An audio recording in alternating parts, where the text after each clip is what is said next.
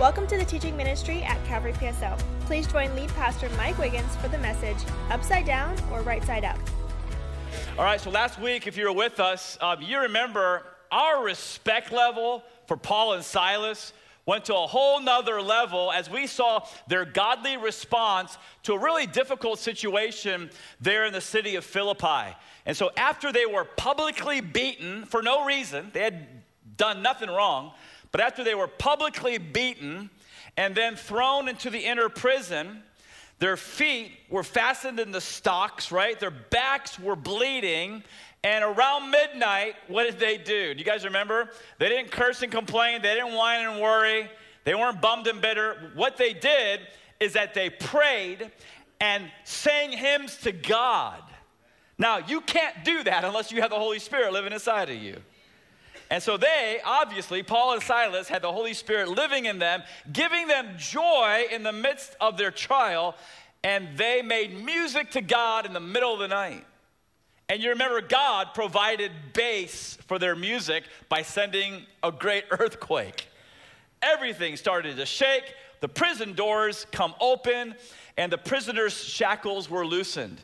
And so you remember the jailer wakes up because of the shaking, the earthquake, and he looks and sees that his prison is not secure. And so he freaks out. He assumes everybody has escaped. All the prisoners are gone. And what he does in a panic is he's like, I got to take my own life because there's no way I'm going to get killed by my superior officer for falling asleep on the job. Right before he falls on his sword, he hears the voice of Paul coming out from the inner prison. And Paul says to him, don't harm yourself. We're all here. And so all of a sudden, the jailer, in fear and trembling, runs into the inner prison. And sure enough, there's Paul and Silas. He falls on the floor before them, and he says to them, and I quote, "Sirs, what must I do to be saved?" That's a great question, by the way. That's a question I wish everybody would ask themselves at least some point in your life. Sirs, what must I do to be saved? Paul and Silas responded, believe in the Lord Jesus, and you will be saved, you and your household. And sure enough, the jailer and his family accepted Christ. They believed on Christ, and they were saved. And then they followed the Lord after that in baptism. And so the story of the Philippian jailer is really one of the most inspiring stories in all the New Testament. If you weren't here last weekend, I really encourage you to go back and listen. Lots of practical application for our lives. And by the way, you can listen either by going to our website and clicking on listen, or you can go and download the podcast. And so all these messages are available through podcast. If you go to the podcast app and you type in Calvary PSL, all these messages are available to you. And so today we're picking it up in chapter 17, verse 1. And so if you're new to Calvary, this is what we do. We go through the scriptures verse by verse. And today we're on verse 1 of chapter 17. And so look at it. Now, when, and what is the pronoun there? They. Do you see that? Now when they. Not now when we, they. What does that mean? Well, let me ask you this. Who's the author of the book of Acts? Luke. And so Luke was saying we before because he was with Paul and Silas and Timothy and the team. But now Luke stays in Philippi. A lot of scholars believe that's where he lived. And he's now saying that Paul and Silas are leaving. So now when they had passed through Amphipolis and Apollonia, they came to Thessalonica, where there was a synagogue of the Jews. All right, so let's look at our map, get our geographical bearings once again. And so Paul and Silas last week in chapter 16 in the city of Philippi, and now they're leaving, and they're heading south about 30 miles or so to the city of Amphipolis. And so 30 miles, I don't know if they walked or not, but if they walked, you know, if you do 3 miles an hour, that's about 10 hours. And so after 10 hours of walking, you're ready to go to bed, right? So they spend the night in Amphipolis. They get up the next morning, and they go another 30 miles or so to the south to Apollonia. They're worn out. Another 10 hours of walking. They go to sleep. They wake up the next day. Now they're heading northwest up to the city of Thessalonica. That's where the majority, 95% of the message today is going to be from that city there on your map. By the way, a thriving city today. Yesterday, I talked to one of the people in the church, and he was showing me his pictures from a recent trip to Greece, and he loves Thessalonica. He was there. And so that's where we are today in our message. At the end of the message today, we are going to briefly look at Paul's time in Berea, and then he's going to get on a boat and get out of town. Because how many of you guys know trouble follows Paul wherever he goes? And so he gets on the ship and he heads all the way down. I can't wait. Next week we are going to talk about Paul in Athens. And so arguably the greatest Christian intellect, Paul, is going to stand on Mars Hill and he's going to address the Areopagus, the intellectual elites of the day. And so that's going to be a message all in itself next week. And then in chapter 18 he goes over to Corinth. But back up to Thessalonica. And so that's where we are today. And so when Paul and Silas arrived in that town, they saw a lot of people. Thessalonica was a very large city for its time. They're in the province of Macedonia. They're in the Roman Empire. It boasted about 200,000 people. And so, by the way, comparable with Port St. Lucie. I don't know if you know this, but our city, within the city limits, as of 2019, we're now up to about 190,000 people in Port St. Lucie. And so in the first century, Thessalonica, about the same size as our town. So they get to Thessalonica and there's a synagogue. And so now please look at verse 2. It says, and Paul went in, as was his custom. And on 3 Sabbath days, 3 Saturdays, he reasoned with them from the what? From the scriptures. Paul's opening his Bible in church. Wow, what a lesson for today. Verse 3, explaining and proving that it was necessary for the Christ to suffer and to rise from the dead, and saying, this Jesus whom I proclaim to you is the Christ. So after arriving in Thessalonica, he goes into the synagogue. Since he has the proper credentials, Paul's a scholar, he's a rabbi, he's a former Pharisee. They're like, okay, you can have the platform to teach for 3 Sabbaths. And so here's the question. What did Paul teach on those 3 consecutive Saturdays? Did he do a 3-part series on felt needs and never open the Bible? You know, Saturday number 1, title of the message, how to have a positive view about your life. Saturday number 2, how to have a wonderful love life. Saturday number 3, how to have a fulfilling career or whatever. Is that what he did? Did he preach felt needs and maybe throw a verse or 2 up on the screen? No. What did he do? Look at the end of verse 2. It says that he reasoned with them from the what? Shout it out. The scriptures. He didn't open a Bible. Obviously, he unrolled the scroll, but it's the same words that we have today. Amen. Paul honored the Word of God in the worship gathering. He didn't come in expecting, hey, I'm just going to listen to another positive message to make me feel good today, and maybe we'll get to a Bible verse or 2 or whatever. It's not what he did. He went through the scriptures, and it says in verse 3 that he explained and he proved that it was necessary for the Christ to suffer and to rise from the dead, and saying, this Jesus whom I proclaim to you is the Christ. So that leads us to our first point. If you're taking notes, or the fill-in, if you guys want to engage with the message and take notes, the note card is on your seats.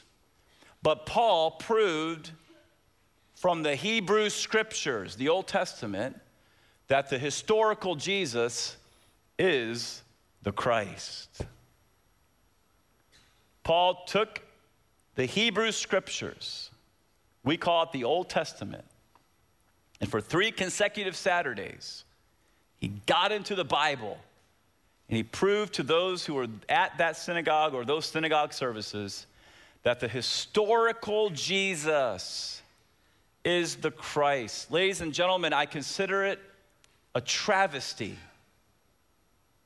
that liberal theologians today will try to tell us, will assert that the historical Jesus of Nazareth is not the same thing as the mystical Christ figure that the church believes in today. Give me a break. And here's what we do in our churches. We send our young men and our young women to seminary. And they go to these seminaries. You know what's happening in a lot of these seminaries? Our young men and women from the church, they're losing their faith. Because you have these so-called great intellects with all these letters behind their name, and they don't even believe this is the Bible. Right? And they're engaged in quote-unquote higher criticism. And they get a lot of their stuff from German theologians that reject that Jesus is the Christ. And they come up with this stupidity that the historical Jesus is not the promised Christ that we believe in or that the apostles proclaimed. It's all nonsense. Ladies and gentlemen, the historical Jesus of Nazareth really was born of a virgin. It's true. He really did live a sinless life. Right? He really did do jaw-dropping miracles like causing the blind to see, the deaf to hear, the mute to speak, the lame to walk, and he really did raise people up from the dead. That's what he did. Eyewitnesses wrote it down. It's there in the scriptures today. Why do we deny this? It's because our hearts are wicked and beyond wicked. Our hearts are horrible. We cannot submit ourselves to God. We cannot submit ourselves to the Word of God. And so at the end of Christ's extraordinary life, what happened? He suffered, he died, and he rose again. Look at this, according to the Hebrew Scriptures, according to the Old Testament. Yes, the historical Jesus really is the promised Christ. And one of the ways we know this, again, is because Jesus fulfilled all these prophecies written hundreds of years before about what would happen to the Christ, that he would suffer and he would rise from the dead. Paul knew this. And so what does Paul do? He gets back to the Bible and he shows these people from the scriptures how the Christ was supposed to suffer and he was supposed to rise again. So what passages did Paul go to prove that the Christ had to suffer in their Bibles? Hold your finger, please, in Acts 17 and go all the way back to Isaiah 53. Isaiah 53. Now, I'm not going to spend a lot of time here because I just, back in April, I think, went verse by verse in in-depth study from Isaiah 53. But what you need to know if you're new to the Bible is as you're turning to the left, you're going back from the first century, you're going back about 700 plus years. And so the words of the prophet Isaiah were written in the 8th century BC, okay? And so look at verse 4. If you're looking at Isaiah 53:4, say amen. Amen. Check it out. Surely he has borne our griefs and carried our sorrows, yet we esteemed him stricken, smitten by God, and afflicted. But he was pierced for our transgressions. He was crushed for our iniquities. Upon him was the chastisement that brought us peace, and with his stripes we are healed.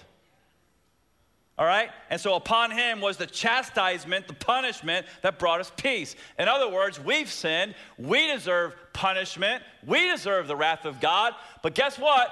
Jesus came. He took our punishment. And now what do we get? We get peace. I don't know about you. That's a pretty good deal. It's called grace. We sin and we get peace and he gets punished. Why? Because God so loved the world. He gave his one and only son and he said it 700 years before he came. Right in the Bible. Verse 6, all we like sheep have gone astray. We have turned everyone to his own way. And the Lord has laid on him the iniquity of us all. He was oppressed and he was afflicted, yet he opened not his mouth. Like a lamb that is led to the slaughter, and like a sheep that is before its shears is silent, he opened not his mouth. It says halfway down verse 8 that he was cut off out of the land of the living. Now, what happens when you're cut off out of the land of the living? What does that mean? That means you die. And so 700 years before it happened, it's saying right here that the Christ, when he comes, is going to die. He's going to suffer. And he's going to die. And by the way, there's no other religious book like this right here. There's no other religious book on the planet that has hundreds of prophecies that were spoken by prophets and then fulfilled literally in history. Hey, this is God's word. Absolutely, 100%. Verse 9, and they made his grave with the wicked and with a rich man. Wow, Joseph of Arimathea is right there in the Bible. 700 years before Jesus went in, his body went into his tomb. With the rich man in his death, although he had done no violence and there was no deceit in his mouth, and it goes on and on and on. Ladies and gentlemen, as you're turning back to Acts 17, you need to know that unless you're spiritually blind, there is no doubt that Isaiah 53 is all about Jesus. And of course, I'm sure Paul, he had 3 Saturdays, and I'm sure he didn't have 40 to 45 minutes and a clock ticking down at the back of the synagogue every time he spoke. I'm sure he went on for hours. I won't do that. But I'm sure he also went to Psalm 22, Daniel chapter 9, and other places in the Bible, the Old Testament, to prove that the Christ had to suffer and had to die. But what passage would he turn to from the Old Testament to show that the Christ would have to rise from the dead? Psalm 16:10, we'll put it up on the screen. For you, David says, 10th century BC. Okay, so now we're 900 plus years before Christ. And David says, for you, God, will not abandon my soul in Sheol. Here's the prophecy. Or let your, who? Holy One see corruption. And so under the inspiration of the Holy Spirit, David prophesied that the Holy One, the Christ, would not remain in the grave where his body would rot. No, God would raise him from the dead, spoken over 900 years before it actually even happened. Paul proved. He went back to the Bible. They opened their Bibles in church, and he proved to them from the scriptures that the Christ had to suffer, the Christ had to die, the Christ had to rise again. He proved that the historical Jesus is the promised Christ. Now, what's the response of the people to this Bible study? Please look at verse 4. Verse 4. It says, and some of them were persuaded, some of the Jews were persuaded and joined, good news, Paul and Silas. Awesome. As did, look at this, a great many of the devout Greeks.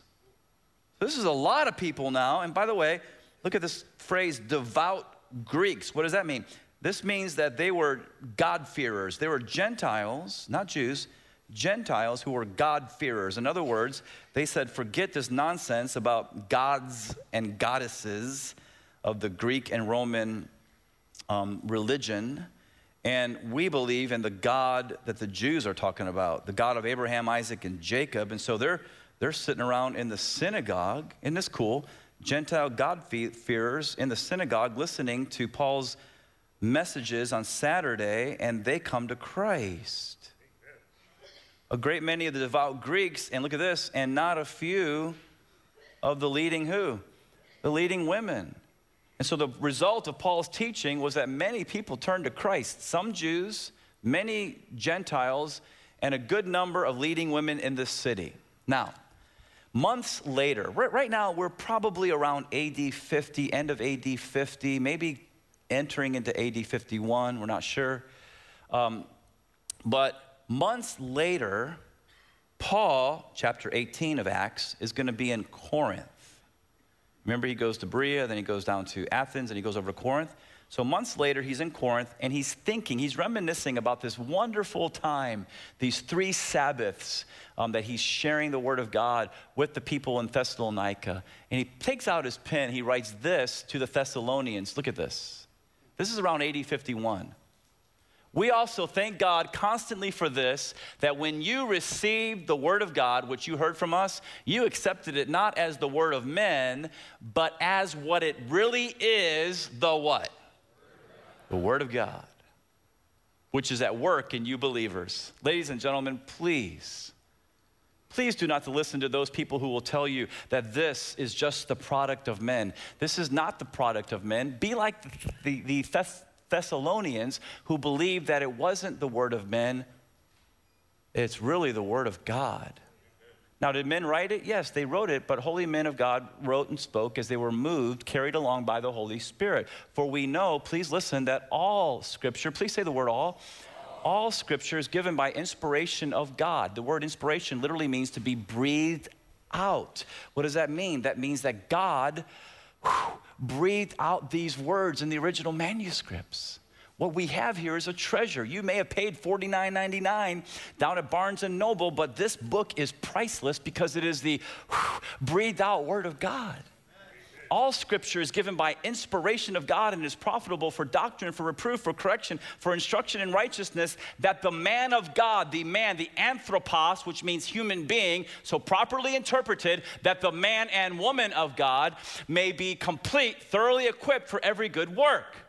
But if you're not opening the Bible, you're not receiving inspiration from God. So open your Bibles. And so God is working in Thessalonica. Remember, Acts is like a chessboard. God's moving.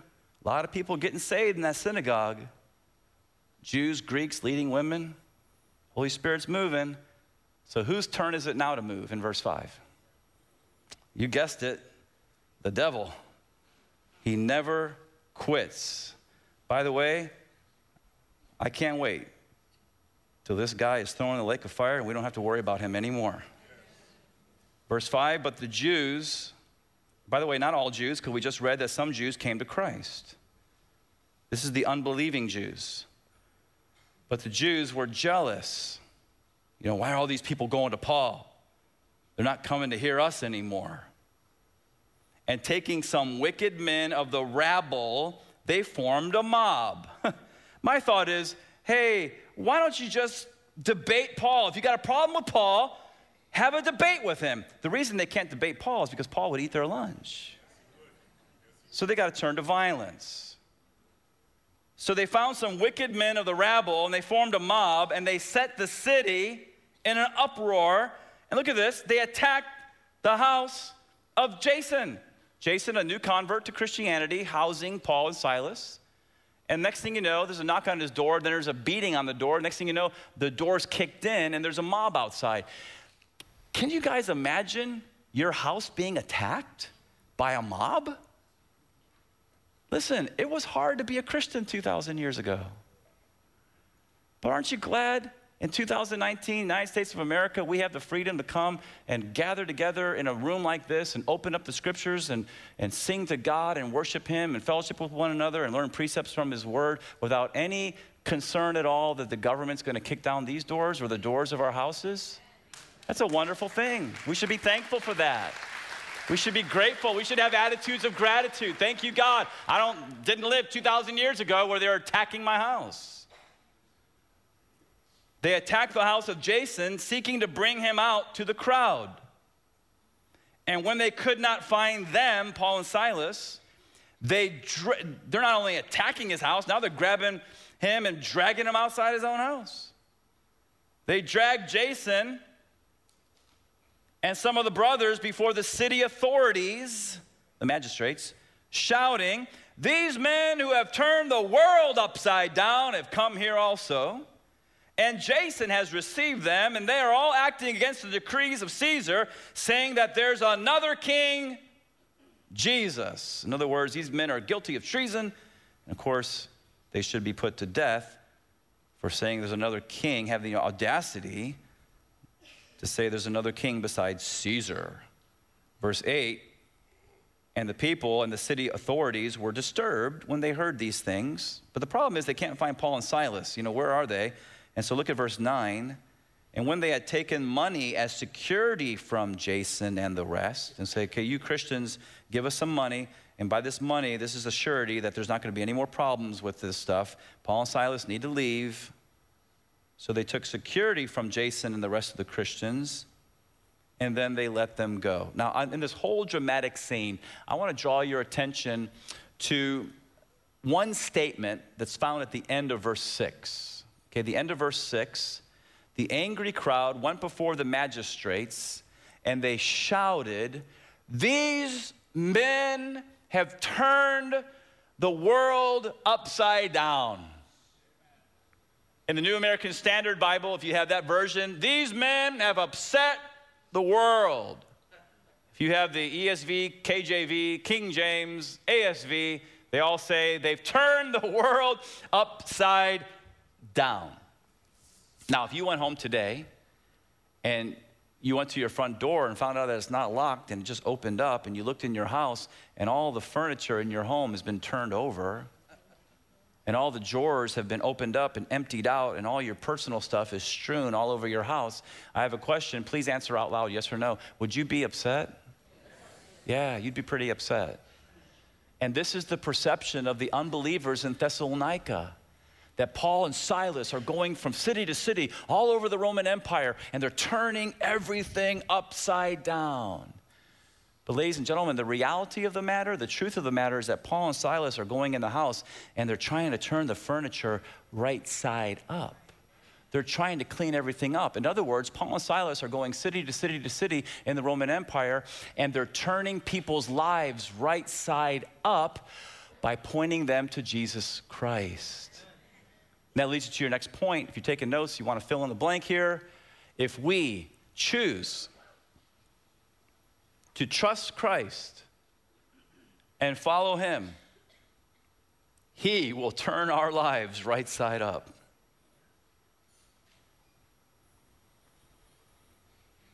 Now, this was the experience of millions of people over the last 2,000 years, but multiplied thousands of people in the first century. This was their experience right here. So they heard the good news of Jesus. They turned from their sins. They turned to Christ alone. They put their faith in him. The Holy Spirit comes inside of them, washes away their sins, makes them alive spiritually, and gives them meaning and purpose in their life. And the next thing you know, they want to follow Jesus. And as they follow Jesus and follow his word, what happens is that the Holy Spirit does a work from the inside out. What happens is the Holy Spirit begins slowly but surely to turn their lives right side up. The next thing you know, marriages are restored, families are strengthened, little kids are growing up in godly homes, and these new Christians in the first century, they're no longer being conformed to the world, they're being transformed by the renewal of their minds in the Word of God and in the power of the Holy Spirit of God. Their lives are being turned right side up, and they're proving what is that good and acceptable, perfect will of God. Now, ladies and gentlemen, listen, I'm not just up here talking. This can be your experience today. If you truly trust Christ and commit your life to follow him, the Holy Spirit will do the same thing in your life, in your marriage, in your family, with your kids that he did 2,000 years ago when Paul and Silas were walking around preaching the gospel. And you need to know that when a life change happens, it causes tension. When these thousands and thousands of people were turning to Christ in the first century, it caused tension with unbelievers. Now, thank God some of the unbelievers saw their testimony of the new Christians, and they're like, I'm in, I want this stuff, but a lot of them didn't. And so there was a line that was drawn between the believers and the unbelievers. Why? Because how many of you know that men love darkness more than light?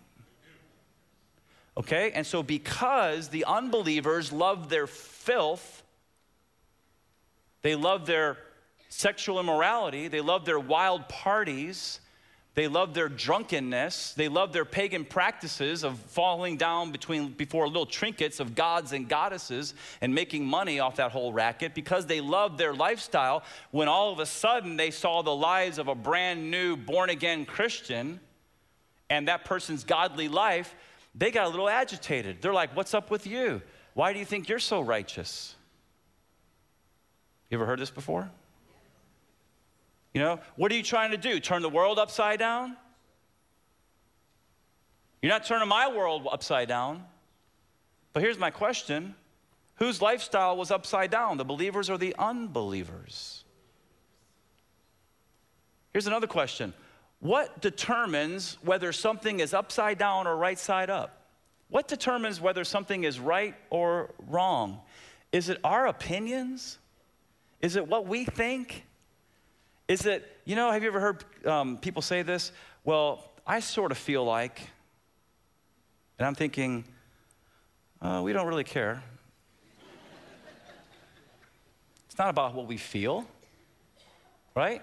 And so what determines what's upside down or right side up? What determines what's right or wrong?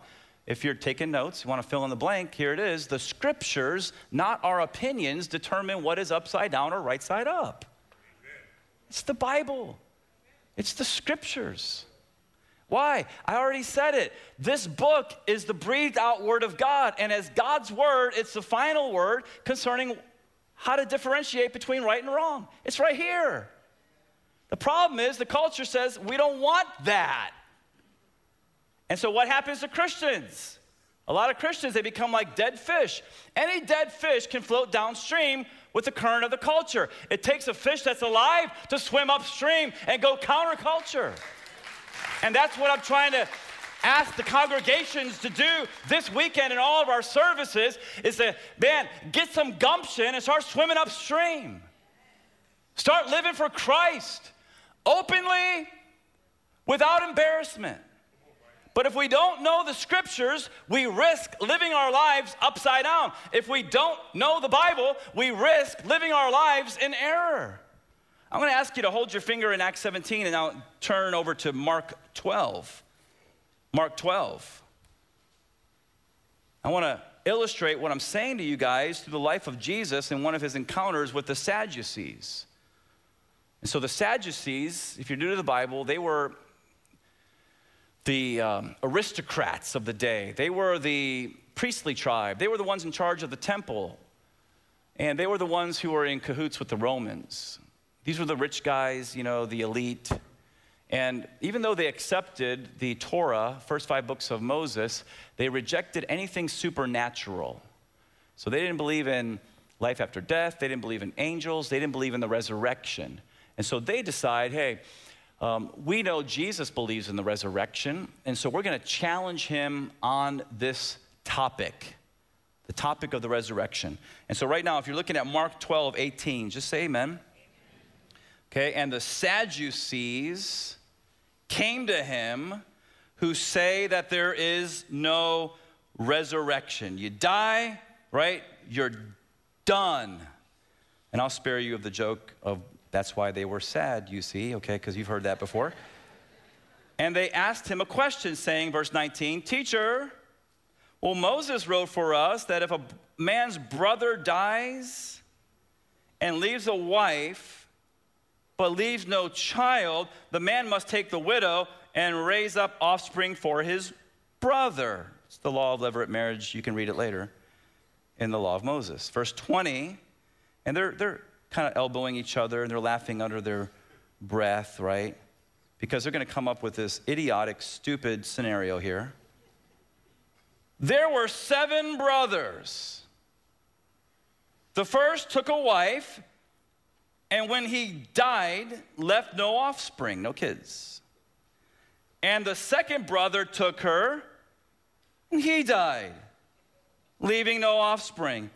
And the third took her, likewise, inference, leaving no offspring, he's dead too. Verse 22, and the 7, okay, so all 7 brothers married this woman and died. Okay, I think if I'm brother number 5, there's no way I'm going near this woman, ever. Something's wrong here. I don't know what in the world's going on behind closed doors, but obviously she's like a serial killer, right? But in verse 22, and the 7 left no offspring, and last of all, the woman also died. Okay, here's the question. They think they really got Jesus here. By the way, you can't stump Jesus. He's God in the flesh, all right? Verse 23, in the resurrection, when they rise again, well, whose wife will she be? For all 7 had her as wife. Like, ha, ha, ha, ha. And Jesus said to them, woo, put your seatbelts on. Is this not the reason you are wrong? Because you know neither the scriptures nor the power of God. For when they rise from the dead, they neither marry nor are given in marriage, but are like angels in heaven. And as for the dead being raised, have you not read the Bible? You know, open your Bibles. Have you not read in the book of Moses, in the passage about the bush, how God spoke to Moses saying, I am the God of Abraham and the God of Isaac and the God of Jacob? Hey, he's not the God of the dead. He's the God of the living. You are quite wrong. Okay, so if you're new to the Bible, stay with me here. Moses, living around 1500 BC, we've all seen, right, the story of the burning bush. You've either read it or you watch Charleston Heston Easter time, right? And so there's Moses, and God is talking to him through the burning bush. And God doesn't say, I was the God of Abraham, Isaac, and Jacob. If you're new to the Bible, I got to explain that Abraham lived around 19 to 2,000 years BC. And Abraham begat Isaac, and Isaac begat Jacob. All three of these men lived and died many years before Moses was ever born. And now here's Moses talking to God through a fiery bush, and God doesn't say, I was the God of Abraham, Isaac, and Jacob when Abraham, Isaac, and Jacob were alive. No. I am their God, because why? These guys are still alive. What does that mean? There's life after death. What does that mean? Sadducees, you're wrong. That's what it means. So there really is supernatural. There really is angels. There really is life after death. There really is a resurrection. I want you to look again at Jesus' words, and it's also on your note card. Is this not the reason you are wrong? Why? Because you know neither the scriptures nor the power of God. What does Jesus use as the standard as far as figuring out what's right or wrong? This book. This book that our culture hates, by the way. Right? But if we don't know the scriptures, we risk being in error about so many things. Let me just give you some hot button examples here. If we don't know the scriptures, we risk being wrong and buying into the lie of the theory of evolution, which, by the way, is being pumped into our kids for many, many years. And so for those who believe in macroevolution, I'd have to say to you what Jesus said to the Sadducees, is this not the reason you're wrong? Because you don't know the scriptures and you don't know the power of God. What do the scriptures declare? It's the first verse of the Bible. In the beginning, God created the heavens and the earth. Now, either you accept that as God's word, or you try to explain it away, right? With either macroevolution or even some Christians who proclaim theistic evolution. Give me a break. No. In the beginning, God created the heavens and the earth. He did it. He spoke, and it happened. And so, ladies and gentlemen, something can't come from nothing, right? Material things haven't always existed. No, they're the effect of a cause. Who's the cause? God, the first cause, the uncaused cause, the unmoved mover, as Thomas Aquinas would say. God spoke. And what happened? From the invisible realm, God spoke. In the material realm, the universe came into being. And so all you got to do is look at the design, the intricate design of our solar system, our planet, even our human body, and a million other things. And wherever there's design, I don't care what so-and-so says or how many letters are after his name, whenever you see design, there's got to be a designer. He exists. He's alive. He's real. And he is our God. But if you don't know the scriptures, man, you risk being in error about so many things, like believing that some people are superior while other people are inferior. You kidding me? Some people are superior while other people are inferior? You know what that leads to? What that leads to is racism and slavery, and unchecked, eventually it'll lead to genocide, as we saw in Hitler's final solution with the whole Jewish race and the killing of 6 million Jews. And yes, 6 million Jews were killed. It's a fact of history. Don't try to rewrite the history books or be a revisionist. And so for those who believe that any human being is inferior or worthless, I'd have to say to you, as Jesus said to the Sadducees, is this not the reason you're wrong? For you know neither the scriptures nor the power of God. The scriptures declare this. Check it out. God created mankind in his own image. In the image of God, he created them, male and female, he created them. What does that mean? That means that all people, regardless of who they are, or what they have done, or what color skin they have, all people are made in the image of God. That means that their worth is immeasurable. You see, but here's the problem. In the church, we get two words confused. And I don't want it to be confused in this church, okay? Unworthy and worthless do not mean the same thing. But they're confused in the church. And people write books and they get it all messed up. No. Unworthy? Yeah. All of us are unworthy because all of us have sinned and fallen short of the glory of God. Worthless? No. We're not worthless because we're made in the image of God. And as I've already said, that means we have immeasurable value. So, man, if you believe that there's a certain race that's superior than another race, you're a racist, and you need to repent and turn from that sin and believe that all of us are created in the image of God. And by the way, I'm not sure if anyone's going to clap for this one, but since he's a wise creator, I think he knows what he's doing when he assigns a person's gender.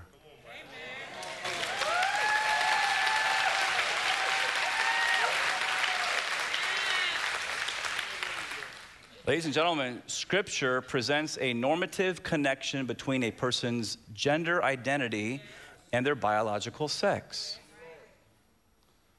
God created mankind in his own image. In the image of God, he created them. And what's the next three words?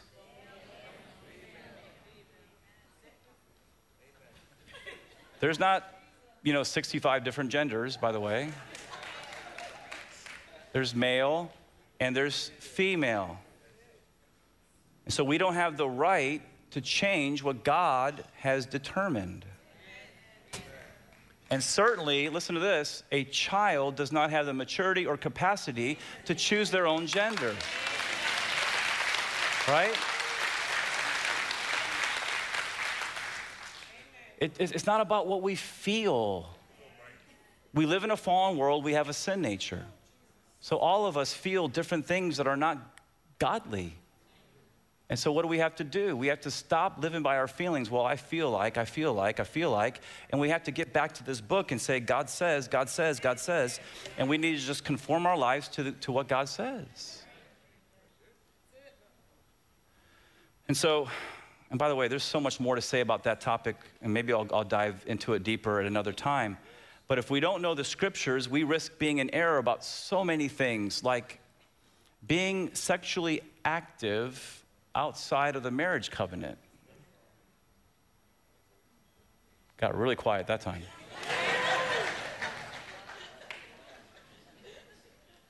Right? For those who believe in quote unquote free sex, I'd have to say to you, like Jesus said to the Sadducees, is this not the reason you are wrong? For you know neither the Scriptures nor the power of God. So what do the Scriptures declare? Very, very clear in the second chapter of Genesis. Therefore a man shall leave his father and mother and hold fast to his girlfriend. Is that what it says? Hold fast to another man's wife? No, hold fast to his wife. And they, the married couple, shall become one flesh. And the man and his wife were both naked and were not ashamed. And so the one flesh relationship is exclusively for a man and a woman who have entered into a marriage covenant, and those two people can be naked before and with one another and not be ashamed. And by the way, the author of Hebrews agrees with this in the New Testament. Marriage is honorable among all, and the marriage bed undefiled.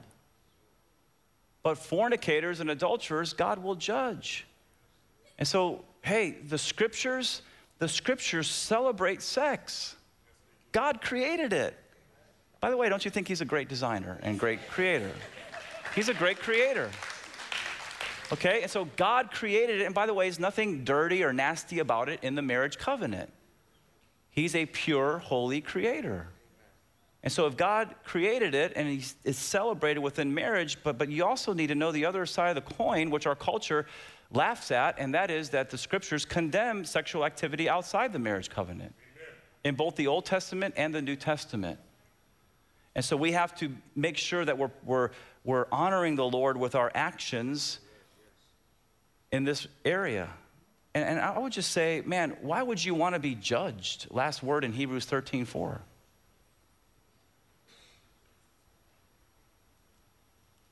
Why would you want to be judged? God doesn't want to judge you. God loves you. But moms and dads, what are you doing if you're cooking dinner at night and you're on the phone and you look over and your little toddler's running over to the hot stove? What are you going to do, moms and dads? You're going to fall over yourselves and do whatever it takes to save your kid. Right? And so this is what I'm doing this morning or this afternoon now. What I'm doing is the most loving thing I can do as a pastor. Right? It's the pastor who doesn't love his flock that avoids all these topics and never talks about it. And by the way, we have every right. Let me ask you this. Is our culture loud and proud of all the things that they do?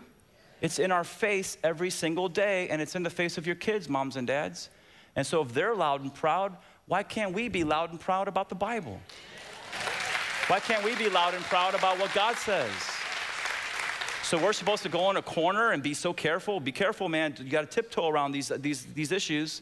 No, the most loving thing we can do is speak the truth in love so that people can understand what God says and so they can avoid judgment and not put their hand on the hot stove. One more.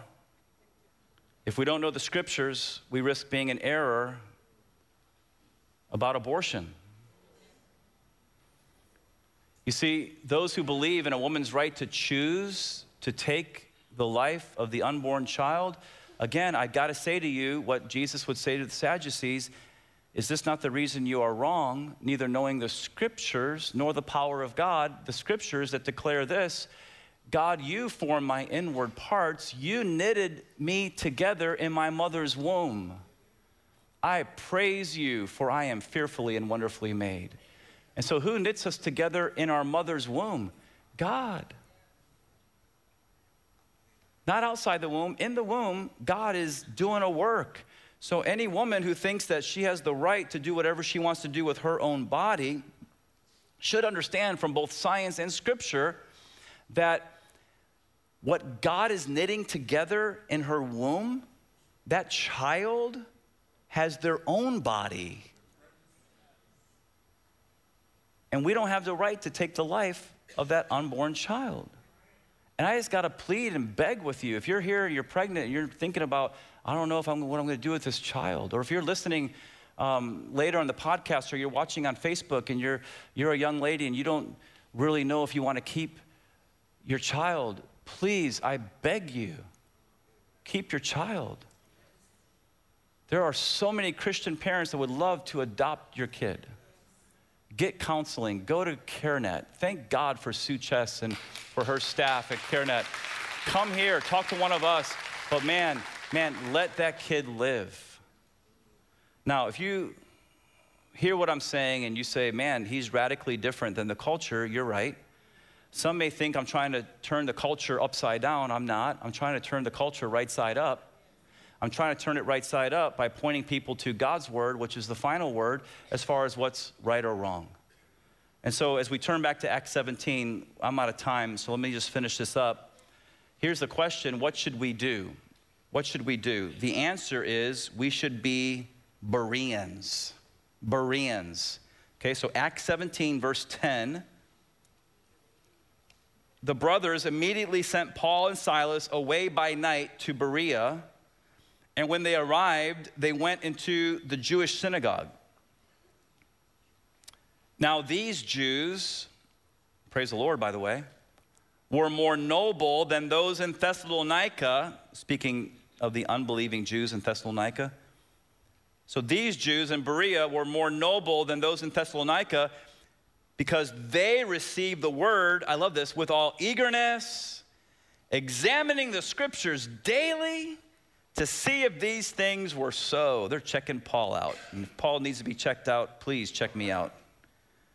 Verse 12, many of them therefore believed, praise the Lord, and not a few Greek women of high standing as well as men. And so why were the Bereans considered more noble-minded than the Thessalonians? Is because they examined the word of God every single day. Here's your last point. Be a Berean.